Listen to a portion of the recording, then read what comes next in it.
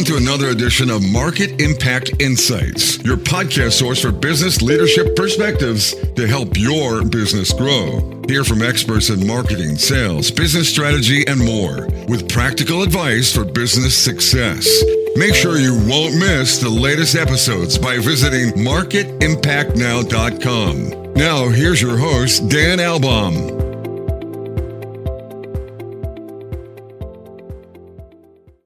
Welcome back, everyone, to another amazing episode of Market Impact Insights. When was the last time you faced the fear? I'm talking about taking on new challenges that really push you outside of your comfort zone.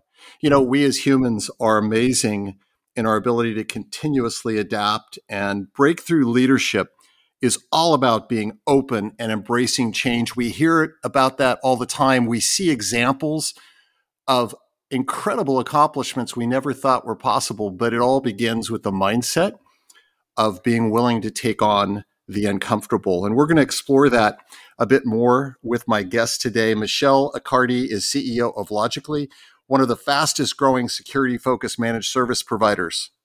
Michelle has vast executive leadership experience in growth companies, as well as large public companies.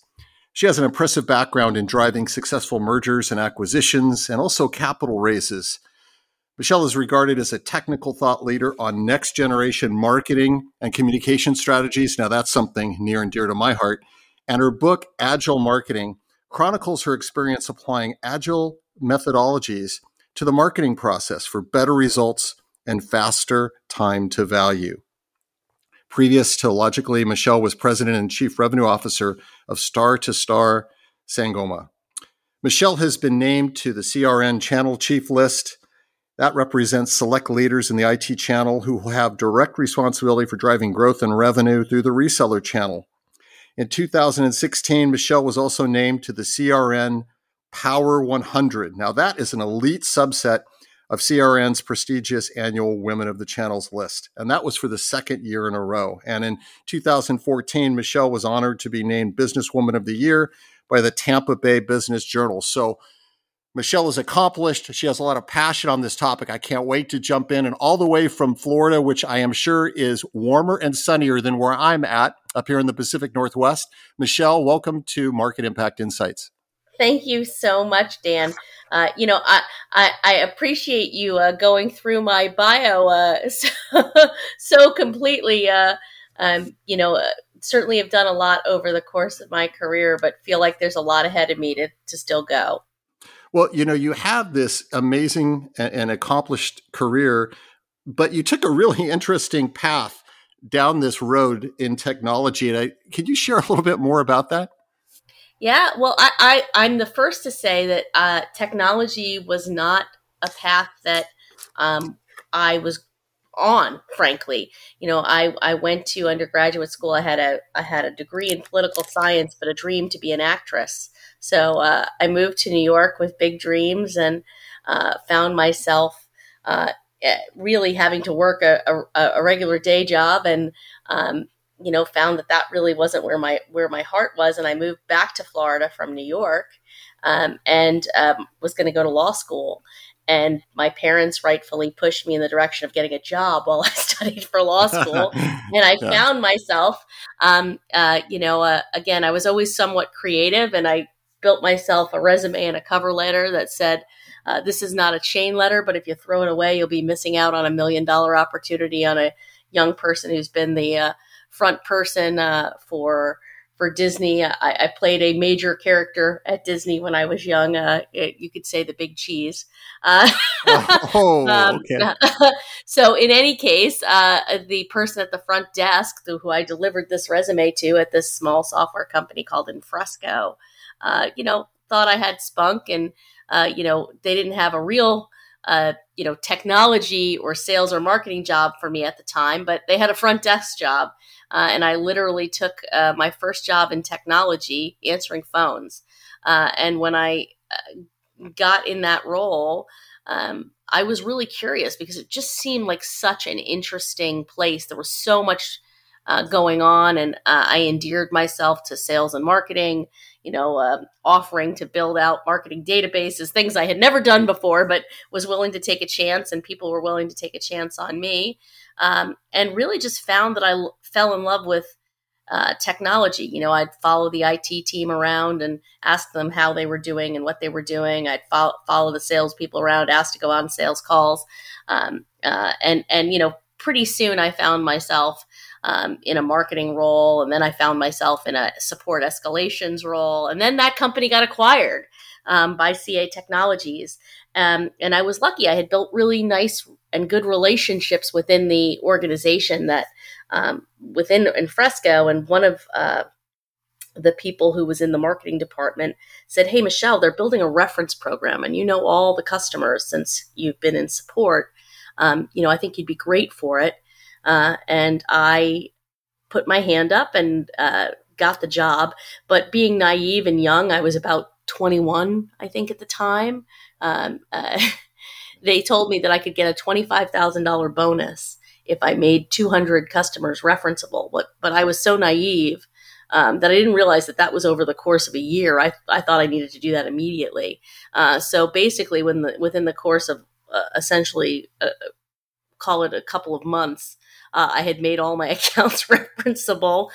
And frankly, it was just by being willing to be an escalation path for them if and when they needed something. And before I knew it, before I was 22, I was back in New York, but now leading a reference program nationally and then internationally. So by the time I was 23, I was running something global, from not having had any technology experience. But I was curious and interested, and along the way, I attached myself to some great stars who were moving up in Computer Associates, CA Technologies, and I was very, very lucky to learn from those leaders and have them invest in me. I had one who told me to go back and get my marketing MBA, which I did while I was working, and CA helped to pay for that. So I'll always be in debt to them for that.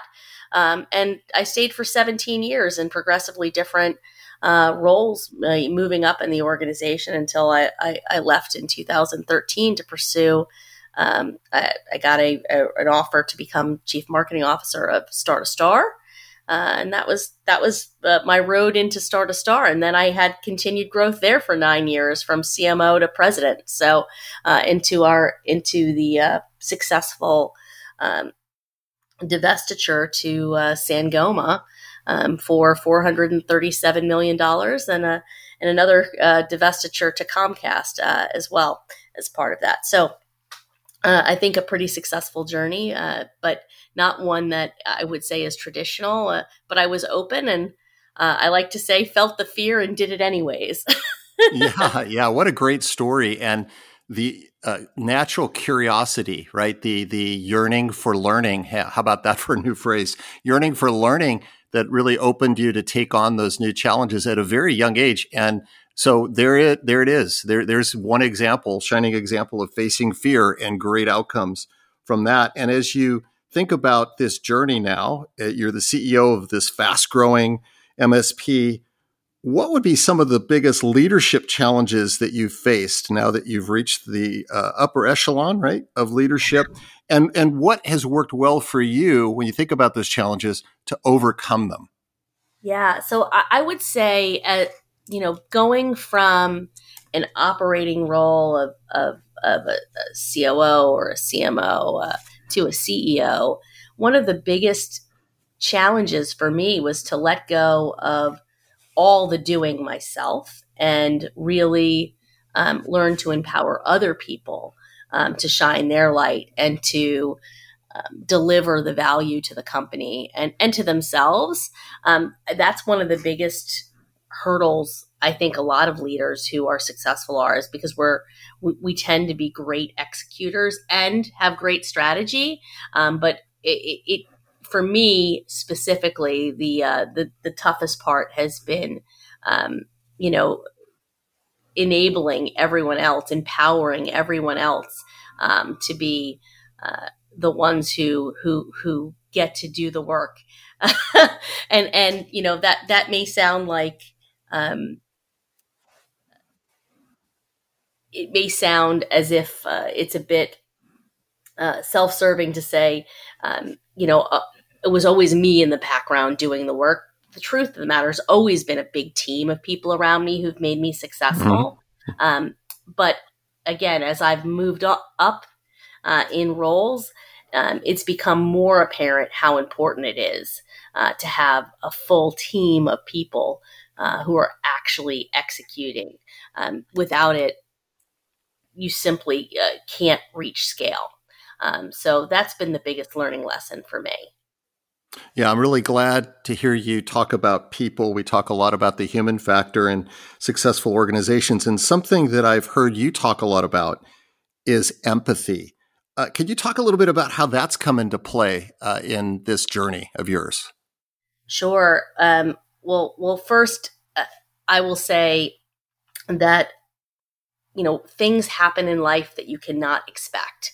I've had a number of different things happen in my life. Most recently, I lost my mother in April. And the care that people have shown me in my career when I've dealt with painful things has enamored me and created more loyalty for me. So I really feel like you have to pay that forward. If you want to create an organization that cares. And nowadays, there's so much commoditization that happens in this business. Everybody's got a productivity tool or a communications tool or, the software du jour. At the end of the day, it comes down to the people behind technology and the empathy that they feel. And that makes the difference to a customer. So I try to have a lot of empathy for my employees. I can tell you, I had an incredible thing happen in my life, in my leadership journey. In my last company, I had an employee come to me back in early 2019, and she said to me, Michelle, I should say I have 3 stepchildren, and unfortunately, they lost their mother in 2018. And when they lost their mother, obviously their father and I really stepped up to try to take care of them. And they had a half brother that we took in as well. But my employee sort of saw me go through this journey, and the journey of being both a technology leader and being a mom to some kids that were really, really hurting. And she said to me, my stepdaughter, who's 17 years old, gave birth to twins, and she's not able to appropriately care for them. And, we're at an age where we don't want to take that on at this stage. Would you consider adopting our twin grandchildren? So both the empathy I had for the situation that she was in, the empathy I felt coming from her to ask us to take on such an honor. But that's how I got my 3-year-old. I have 3-year-old twin boys. And that would have never happened if I hadn't both either shown some leadership, or what she felt was leadership, both at my office. I said, why would you want me to do this? And she said, Michelle, when I had questions, you didn't just sit at your desk. You got up and you walked me to the person that you felt could give me the best answer.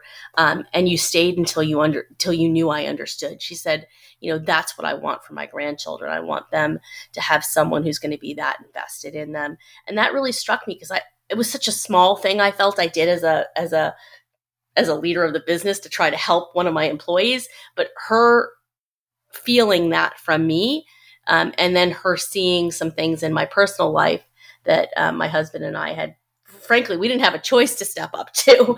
We had to, but feeling that I had done that with grace, which to me felt, quite frankly, a lot different from my seat.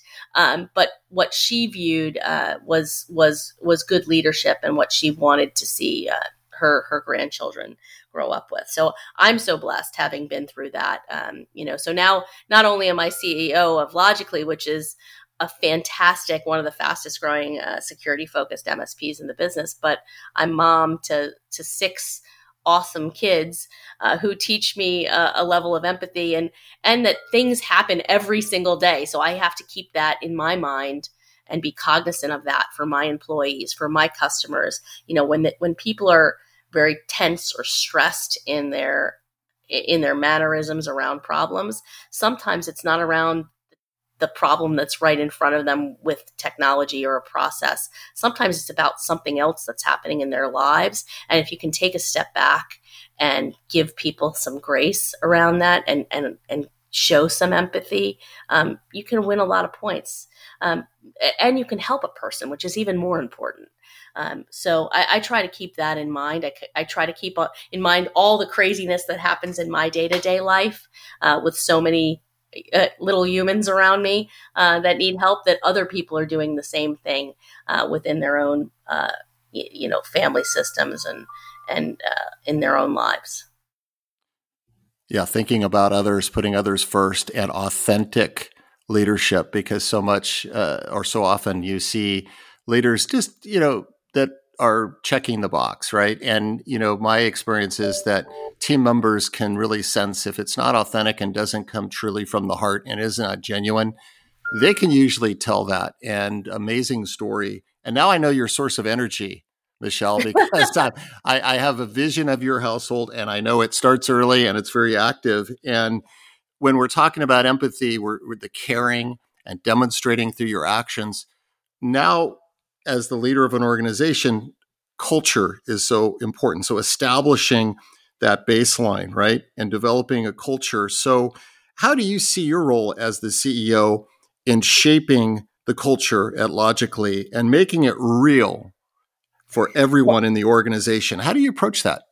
Well, I've been in Logically 8 weeks now. We have 11 locations around the U.S. And I think the first part of it is to actually go out and meet the people. So, I've spent, essentially 6 of my 8 weeks at Logically going out and visiting all the different sites, trying to meet as many employees as possible. So I've gotten to 9 of my 11 locations in that 8 weeks, and those locations span from San Diego to Maine.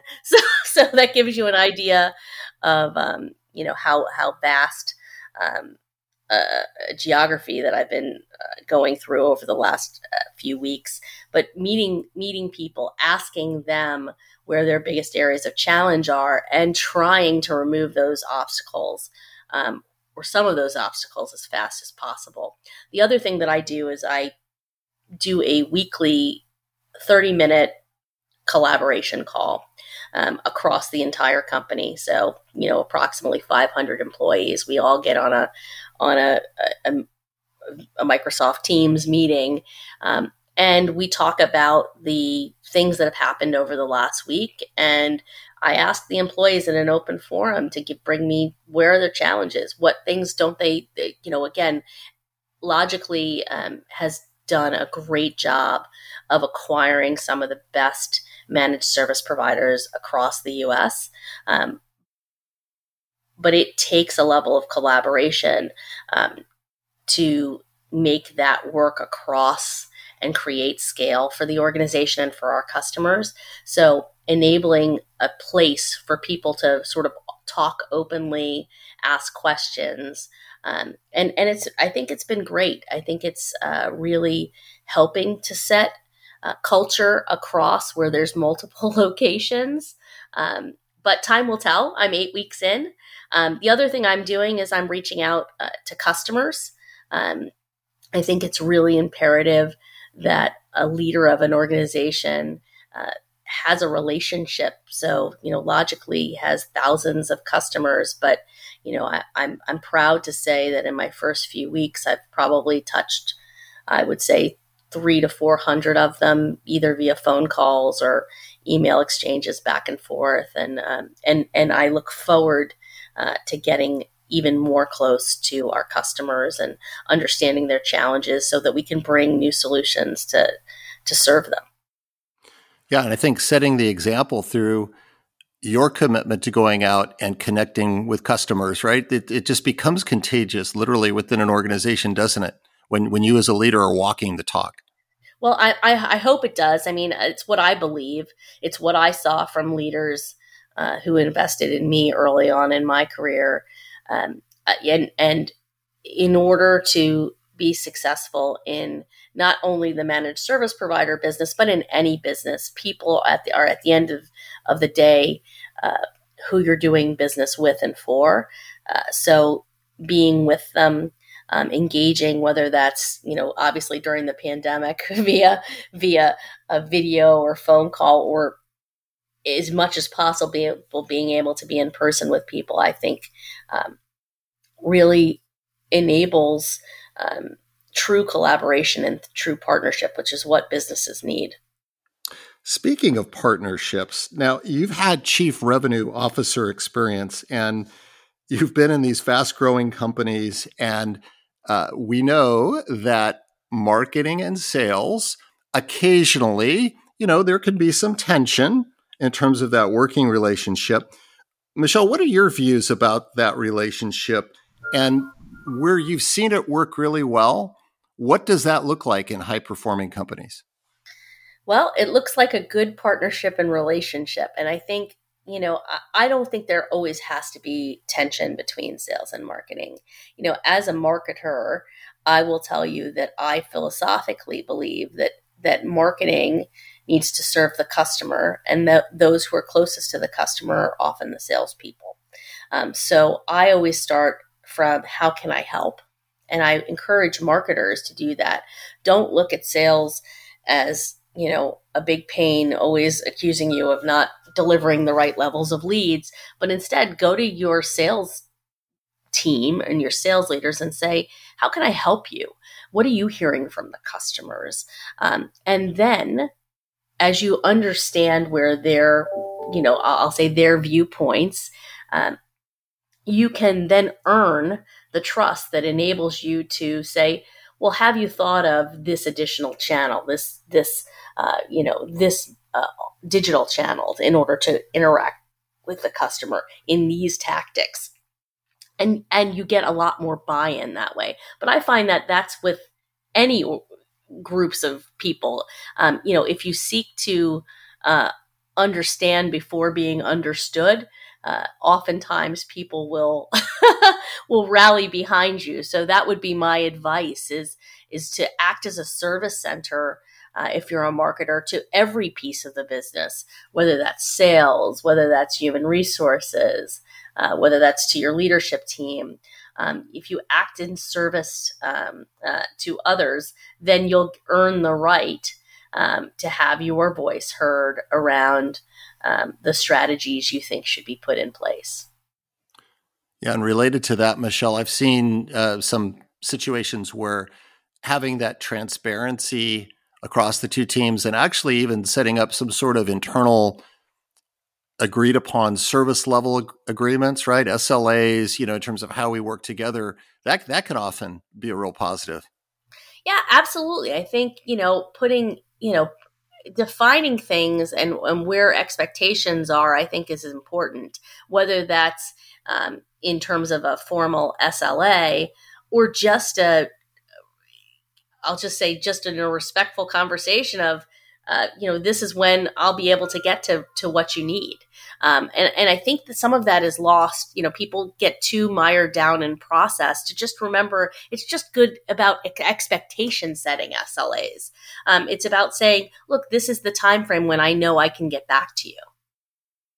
Yeah, absolutely. Setting the right expectations. And we're obviously in this time of continuous innovation. The markets are disruptive, and the customers, right back to customer focus, customers are evolving, and you've been working with customers for a really, really long time. What have you seen in terms of how those customer expectations have changed, evolved? Is it different now than it was before? What do you see going on there? Well, I think there's an expectation for speed and for 24/7 care that is there for everyone. You can sort of get it now. So given that, I think how people approach business has to have that kind of mindset. How do you ensure that your customers are always able to get an answer, even if it's 2:00 in the morning? How are you ensuring that you're actually able to reach your customer wherever they are in the world? Because it's not, work is no longer a place that, it's not a place you go. It's a thing you do. And people want to be able to interact with people wherever they go. So being there, in digital channels to transact work, to transact sales, to do marketing, all of that has to be there to ensure that good customer service is a part of that. And there people, want that immediacy, but they also want that human touch. No one likes to feel like they're talking to a bot. Oh, no. So it's a fine balance between the need for speed and automation and not losing humanity.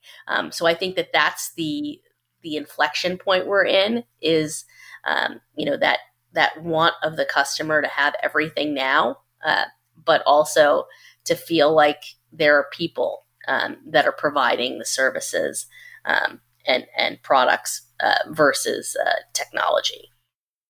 Yeah, I really hear you about striking the right balance there and keeping the humanity part of the relationship, right? And not just evolving into a transactional machine.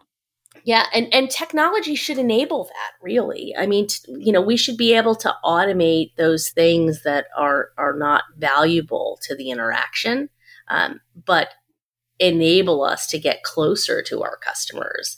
So that's the balance that needs to be struck, is how do you enable that automation so you can get faster and touch more people and have more meaningful interactions. So automation, definitely really hot topic, and it's driving a lot of the innovation. And we're also hearing a lot these days, obviously, about data security and artificial intelligence. From your perspective, Michelle, what are some of the other most compelling trends that we should be tracking right now?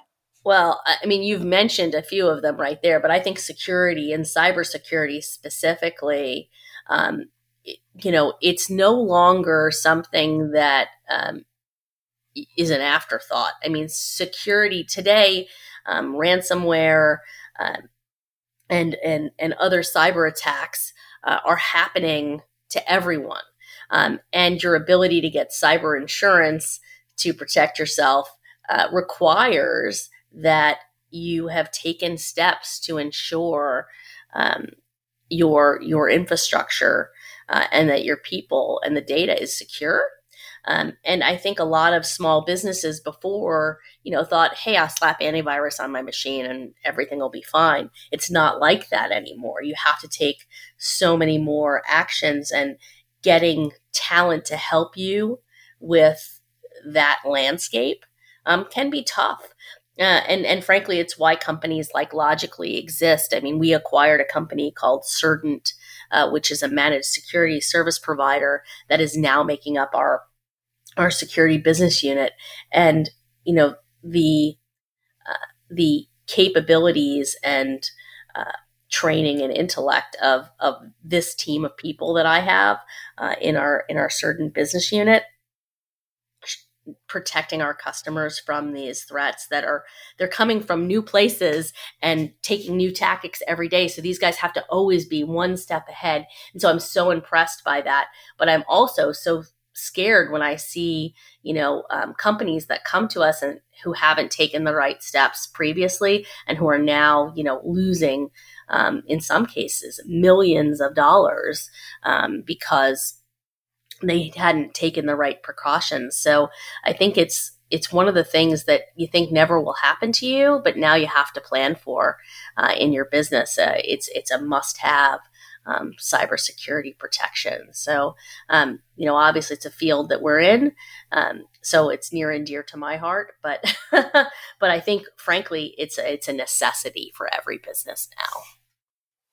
Yeah, really anticipating. And, it's that old adage, the sports analogy of skate to where the puck's going to be, right? Not where it is now, right? But it's so true, right? In cybersecurity, it's like you just always have to be proactively thinking ahead, right? Yeah, absolutely. So speaking about thinking ahead, so we've been through a lot in our personal, professional lives the last 2 years. Everything just seems to have been uprooted and just we've had to really adapt to change. But when you think about the future, Michelle, what makes you optimistic?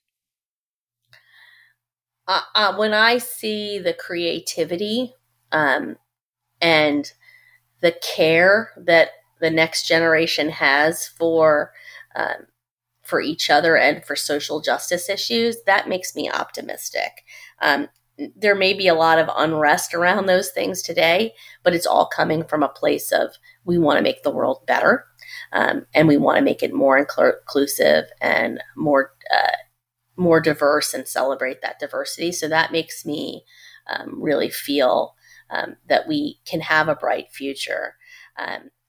So that's what makes me think that the world is going to be a better place, even if 2020 and 2021 were difficult years. The future is bright because we've got a great generation of people who I think have empathy and who are much better at technology. As I said, technology wasn't even a thought in my mind when I was graduating from college. I mean, I think I had gotten my first computer in my freshman year of college. Otherwise I just played with them in computer labs, in schools. They weren't as accessible as they are today. My 3-year-old can do more on my iPhone than I can, frankly. So the capabilities and knowledge of, and the speed of technology paired with the empathy and that this next generation has, I think is going to bode well for the world. Well, we've covered a lot of ground today, building on this idea of facing the fear. Michelle, do you have any final advice for business leaders that are looking to break away from their competition or achieve that long-term sustained growth? Yeah, well, I do. So last week I was at a Women of the Channel event, and Olympic gold medalist Nikki Stone was speaking, and the advice she gave around fear was this: the brave may not live forever, but the fearful don't live at all. So my sense is go at things with gusto. Feel that fear, but do it anyways, because you really don't have much to lose. You get learning lessons if you fail and fail fast. And you get great experiences through it all. So go after whatever it is that you think will help your business, will help your people, and will help you. Just go at it with gusto, and you're going to have a great ride. Well, Michelle, thanks again for joining today and giving us that encouragement, that nudge in facing the fear and achieving unbelievable things in our personal and professional lives. Really enjoyed the conversation. Me too, Dan. Thanks so much for having me. And a reminder to all of you to please continue to give us your feedback on how we can continue to make this podcast better. You can go out, rate, and review on all the major podcast platforms, including Apple Podcasts and Spotify. And as always, make sure to visit marketimpactnow.com for the latest in business leadership perspectives. So long until next time.